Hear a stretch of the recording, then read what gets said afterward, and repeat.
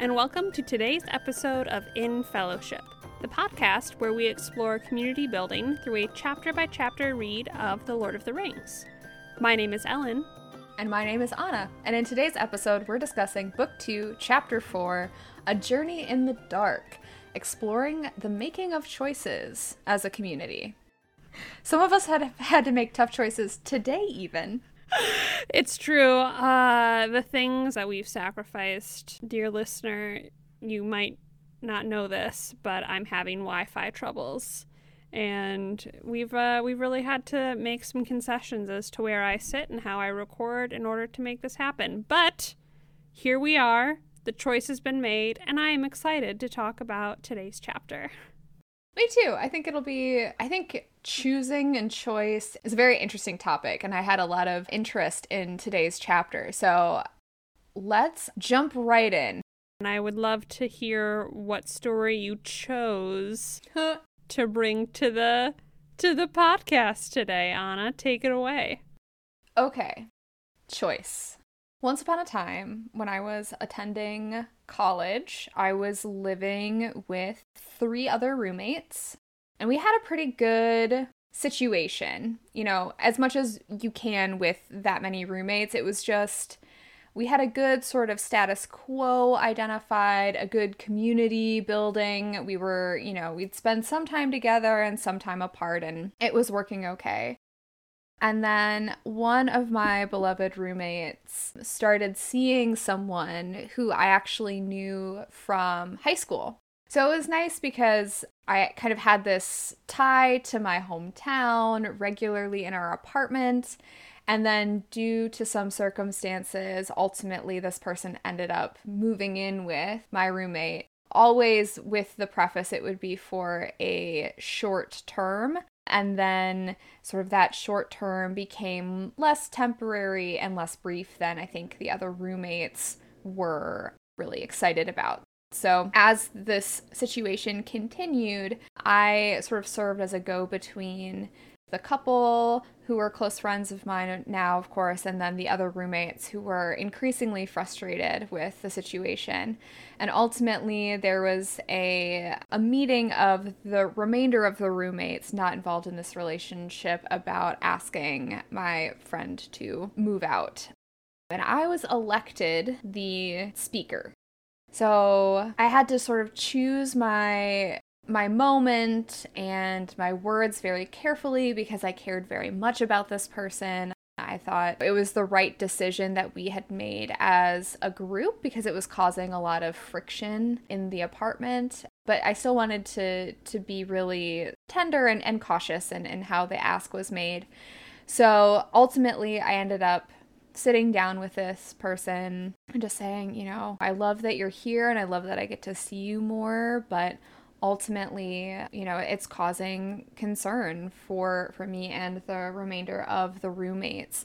So if it's possible, we'd like for you to not be here, which wasn't quite the language I used, but I'm trying to even remember how I said it. But we'd like for you to, to move out. We'll help you look for an apartment, or maybe I said I would help you look for an apartment, but really that the choice was, you can't stay here any longer. Your name isn't on the lease. This is a concern. And it was not a great moment in that relationship, but I think the way that the conversation happened and the focus on the community concern of having this 5th roommate really was something that could be understood. So ultimately that person did move out, and it did cause some heartache with my roommate who is dating this person, but we moved forward from that moment, and it was the right decision to make. And it ultimately allowed for, I think, a stronger community within the apartment and allowed for those relationships to be repaired a bit more than they had been during the time where this person was living with us. So a tough choice that I had to make when I was, 20. Yeah, the dreaded roommate meeting, being called all together and we have something of import to discuss. But it's tricky because it sounds like you all were really weighing the choice of valuing the community's needs first or putting the need of this individual first. And there's no right answer there. That's a difficult choice to make. And of course you were nominated to handle the most difficult conversation. I am not surprised by that. But it sounds like you all made the best decision with the choice laid before you. Ooh, well, that's a great story, and I see a lot of parallels between the difficult choices that our company is making in this chapter and the difficult choices that your company of roommates had to make in your early 20s, which is just a fraught time. Yeah, generally. And then to have it be, yes, it was a choice. That came to my mind soon after I was identified to tell the story for today. But okay, so with that said, we talked a little bit about, and you alluded to the choices that our company is making, but what even happened in this chapter, Ellen? I love this chapter. I feel like things are picking up, and from here to the end of this book, it's just a mad dash of drama, action, etc. Yes. Which is great. That's what we're here for. So at the beginning of this chapter, if we remember, we've left our heroes defeated by Caradhras, and now they need to decide what route to take next. So they're weighing all of that, the pros and the cons, when they are set upon by a pack of wolves. And by wolves, we mean wargs, which are like wolves plus evil. No ordinary wolves, servants of the enemy, is what Gandalf decides these super special wolves are. And the wolves being set upon them sort of make the choice for them that they need to go to Moria. So they start for Moria, they get a bit lost, and it takes them a long time to find the gates to enter the mine and pass under the mountains. The stream that Gandalf was looking for to mark the entrance has been dammed into a foul, unclean pool that they have to walk through in order to get to the gates, and Frodo has a vague fear of this body of water. So they make it to the gates, and there is a riddle to enter. Gandalf riddles out the password, but right as the door opens to enter the mines, many tentacles reach out and grab Frodo from this unclean pool. Bill the pony runs away in fear, and the entire company has to fight off the tentacles and just barely make it into Moria before the monster caves in the entrance and they are all shut into the darkness. They start making their way through the dark. It's very treacherous. Gandalf is leading and shining light. And then as they're stopping for the night to rest, Pippin drops a rock into an old well, and it makes a noise that echoes throughout the cave and awakens the drums. Tap-tom, tom-tap. And then, as they journey almost all the way through the mine, they make it to the last day when they're scheduled to reach the exit. They come across Balin's tomb. And that is where we leave our heroes. Well described. Thank you. It's a favorite chapter. They're all favorite chapters at this point, but... But this one in particular. Yes. Yeah. What I love, and this is something that I have noticed this reading around, is Frodo's like extra senses that he has gotten maybe from the ring or from being stabbed by the ring race, but he can sense evil and see in the darkness much better than the rest of the company. And it's something that I want us to pay attention to as we read the next few chapters, because it does come up again. It's very Horcrux Harry that the thing that he's carrying is wearing off on him a little bit and really changing his abilities. Well, and it's interesting because the changes do feel either benign or almost advantageous, right? Like he has this additional sense. He can see a little bit more clearly. And I think that's particularly pernicious because there are these things that he's now permitted or able to do, which could sort of drag or incentivize a person to lean into more of the burden that comes with this evil talisman, essentially. So I think that's kind of an interesting, it starts, this is how it starts. First you can see at night, then you can sense evil, then all of a sudden you're a servant of the Dark Lord, and it happens really abruptly.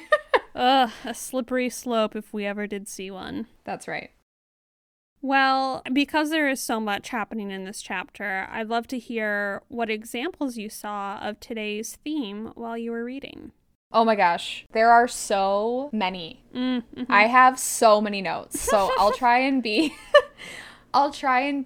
succinct about this. Mm-hmm. So what I thought was interesting even is on the first page of the chapter, the first time the word choice is used is Gandalf explaining to Frodo that they have no choice but to either continue on their journey or to return to Rivendell as they're sort of faced with the defeat of Caradhras and whether they should soldier on or if they need to scamper back to safety. Then Frodo, faced with those two decisions, chooses to go on knowing that he may decide this against the benefit of or the interest of his companions, but it's like for the larger good carrying this burden. So I thought that was kind of an interesting first foray into the choices made. Right. It's almost a false choice because, as they point out in the book, going back to Elrond really isn't meaning that you're safe for forever. The darkness will still come and we will still be in danger. But I do like that Gandalf reminds us of the stakes here and that it isn't really a viable option to turn tail and head back to Rivendell, even if we all kind of want to. Right. I mean, Gandalf even says, you are right, Frodo, said Gandalf. To go back is to admit defeat and face worse defeat to come. Mm-hmm. If we go back now, then the ring must remain there. We shall not be able to set out again. So sort of, you have to make this choice, and this choice has implications beyond just what's convenient or comfortable for you right in this moment. Mm-hmm. Right.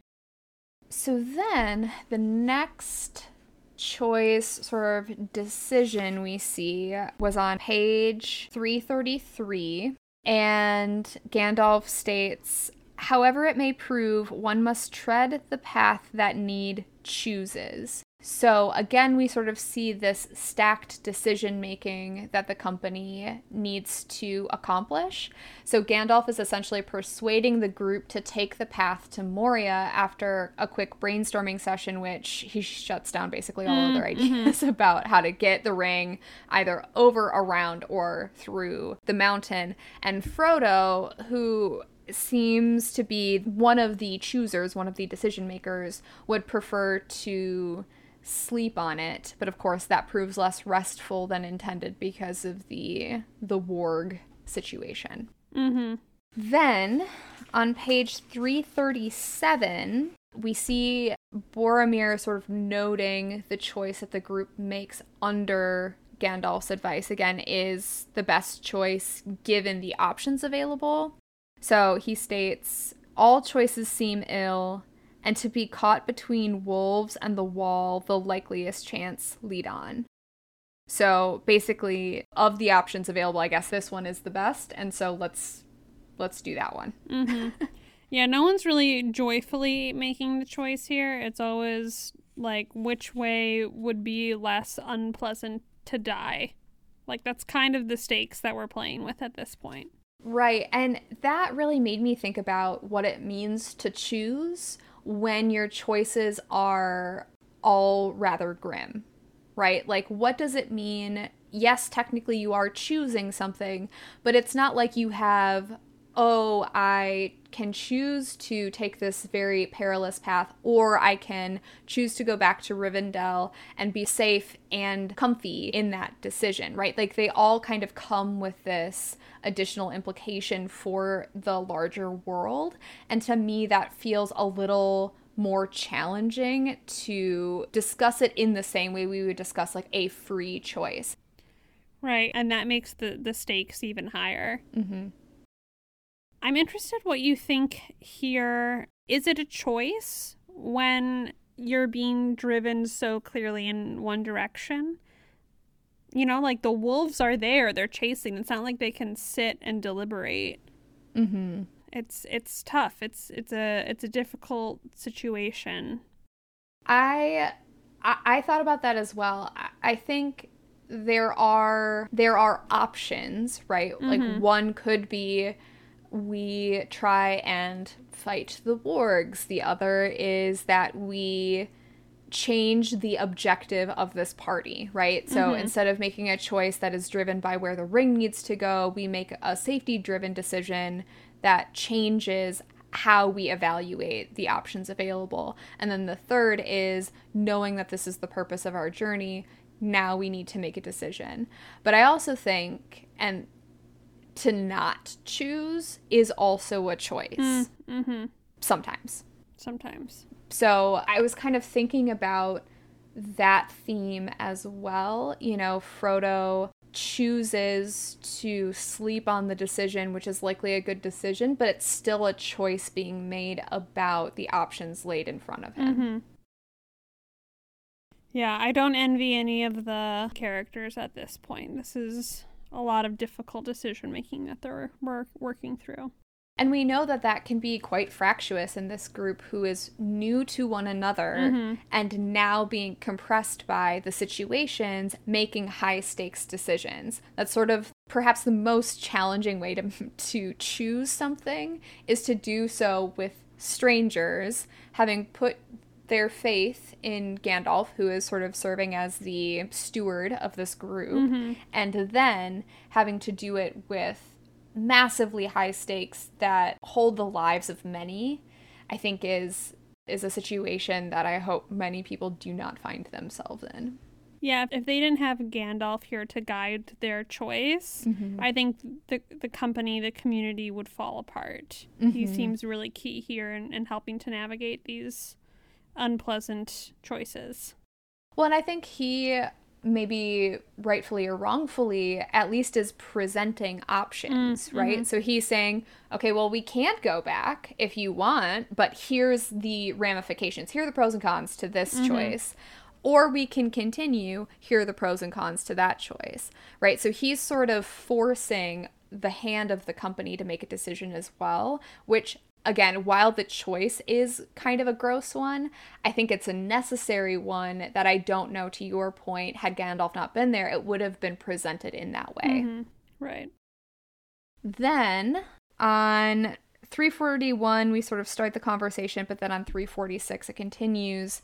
Gandalf also presents Sam the choice, but again, not really a choice, of leaving Bill behind, or Sam will have to choose between Bill and Frodo if he wants Bill to be sort of well cared for. And ultimately, as we see on page 346, Sam makes the decision to go with Frodo. Sam leaped after him, quote, and then hearing Frodo's cry, he ran back again, weeping and cursing. So the him in that quote is Bill dashing away when the Watcher is awoken. Yeah. This part always gets me. For some reason, like, anytime someone has to get rid of their animal, like throwing stones at old Yeller, like, run away, dog. For some reason, that's just always the saddest thing to me. And so I really feel for Sam here, and having to make this choice of what he thinks is abandoning Frodo or killing Bill. Right. I think part of the reason why I have such a hard time with those decisions is that I perceive animals to be without choice, right? Like they are a part of the group because someone deemed them so. They don't have the ability to say, yes, I want to come on this very fraught journey or not, although Bill seems to be okay with it, at least in the beginning. Yeah. And so it feels that much more challenging than when it feels like you're maybe abandoning them to a hopeless fate because they didn't have the choice to come with. Right. It's not like Pippin, who said, no, I really want to come no matter what. Like, he can make the autonomous choice to come, and poor Bill didn't do it. Poor Bill, I mean, even if he had a choice, we know what Bill's home life was like. He was in a very abusive situation. And so, you know, the promise of leaving that felt like the right choice at that time. And so even if he had a free choice, I don't know that he would have made a different one. But it feels like that much more challenging, again, to say that that was a good decision. It was just the best decision of what was available to him at the time. Yeah. Poor little anthropomorphized Bill. Yeah. Okay, so then Boromir makes a choice to throw something into the pool of water. Yes. Which disturbs it. So on page 345, quote, he stooped and picked up a large stone. He cast it far into the dark water. Why? I know. It's just like he's bored and he's like, well, I don't know. I guess I'll just throw shit. It just seems so, like, of all of the other choices to make, it seems the most innocuous. Mm-hmm. But it also does seem very careless given how challenging the rest of the choices have been made. I was kind of thinking about how, like, we are often presented with small choices that may not seem like they have a literal or metaphorical ripple effect, but sometimes those choices can have the largest ripple effect. Mm-hmm. And to really be mindful about, even at some small moments, why we choose to do something and whether that's the right choice for the moment. Yeah, it seems like this is something that he almost does without thought. You know, there's no choice. He just unthinkingly decides that it's a great time to show the hobbits how to skip rocks. Right. Which, like, come on, friend. We're in a lot of duress right now. This isn't really an opportune time. Sir, please read the room. Yeah. An error if there ever was one. Right. Okay, so then on page 349, we have just some choices made within the group. Quote, often the wizard consulted him, meaning Gimli, at points where the choice of way was doubtful, but it was always Gandalf who had the final word. The mines of Moria were vast and intricate beyond the imagination of Gimli, Gloin's son, dwarf of the mountain race though he was. To Gandalf, the far-off memories of a journey long before were now of little help, but even in the gloom and despite all windings of the road, he knew whither he wished to go and did not falter as long as there was a path that led towards his goal. So Gandalf is consulting, but ultimately making all of the decisions, it appears, for the group, as long as there's a path towards his goal. And I thought that was an interesting framing, because goals often allow us to discern more clearly the choices we need to make if the goal, again, is sort of that end objective. Whereas without a goal, sometimes it can be a lot more challenging to make a decision about what needs to happen next. Mm-hmm.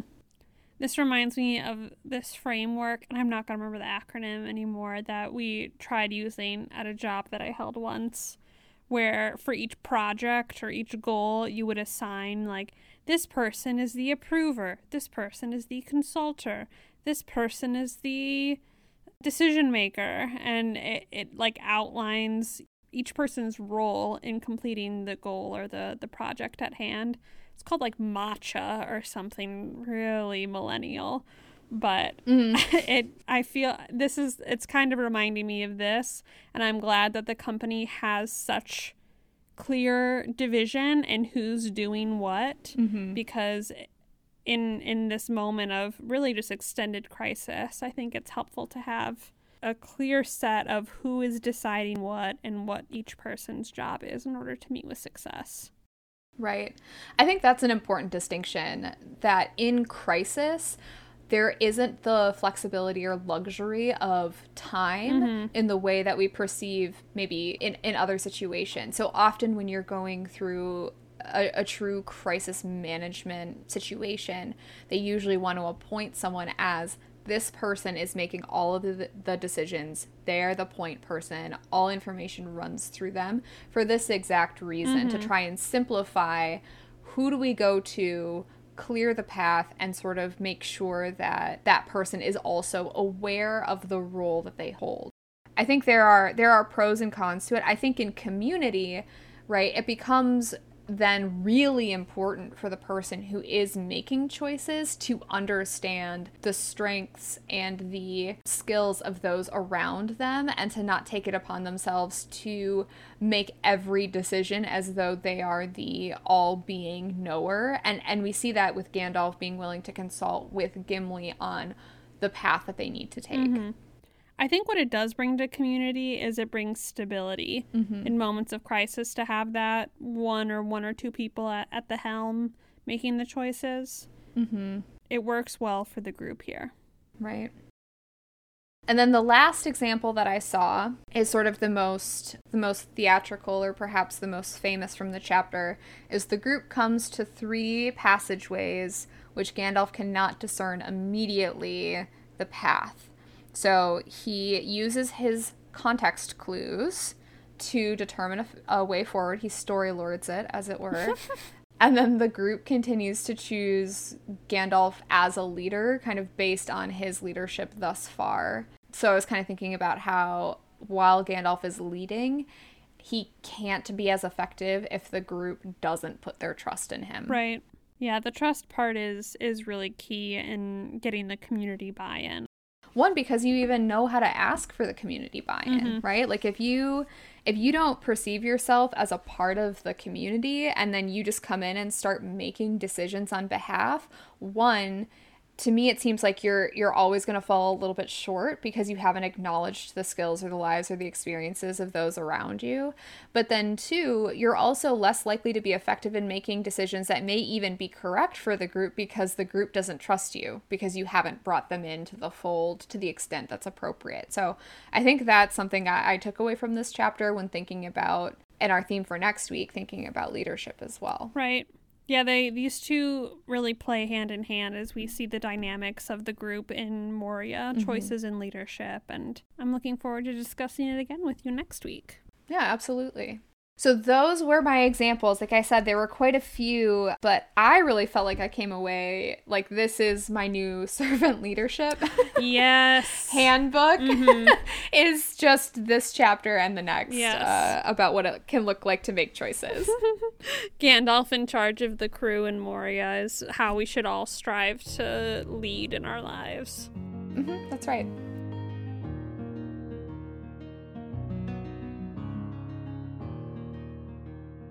Thank you for walking us through all of those different examples that you found in the chapter.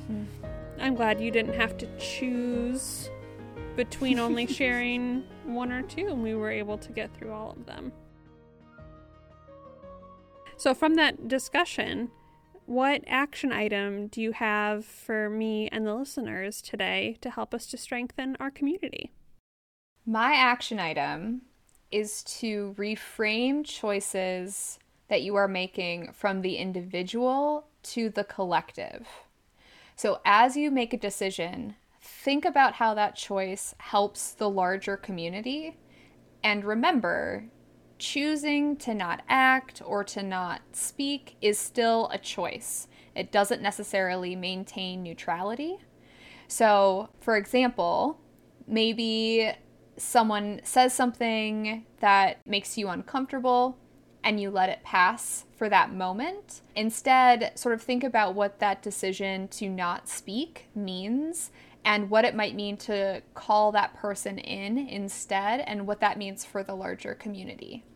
Even in that example, I'm kind of thinking you don't want to lose sight of your needs through that choice because maybe there's a safety concern that keeps you from speaking, but also make sure that you're continually pushing yourself just a bit outside of your comfort zone. That's where all of your learning happens. So, and to reframe it as a collective need to have that happen. I think that's something built into different cultures. We are both in the United States, and I feel that we have a very individualistic culture, and it's hard to sometimes step back and remember the needs of the community. So thank you for inviting us to make that choice and to choose the community over the solo. That's right.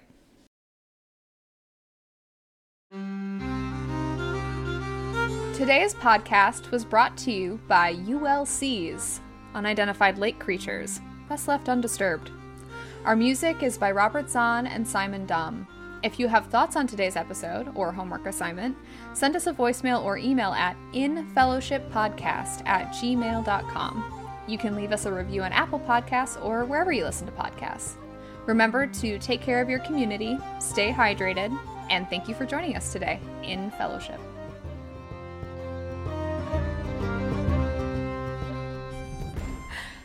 I also just want to share that I love this quote from the chapter.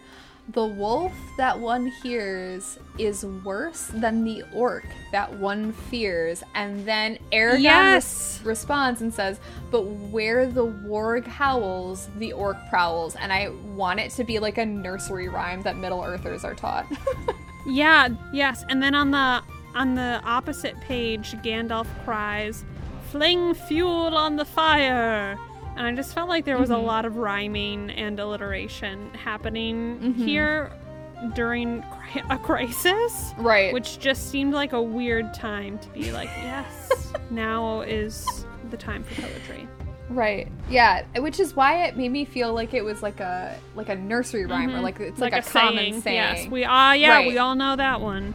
Or that old chestnut. But where the warg howls, the orc prowls. Like what? Sure it does.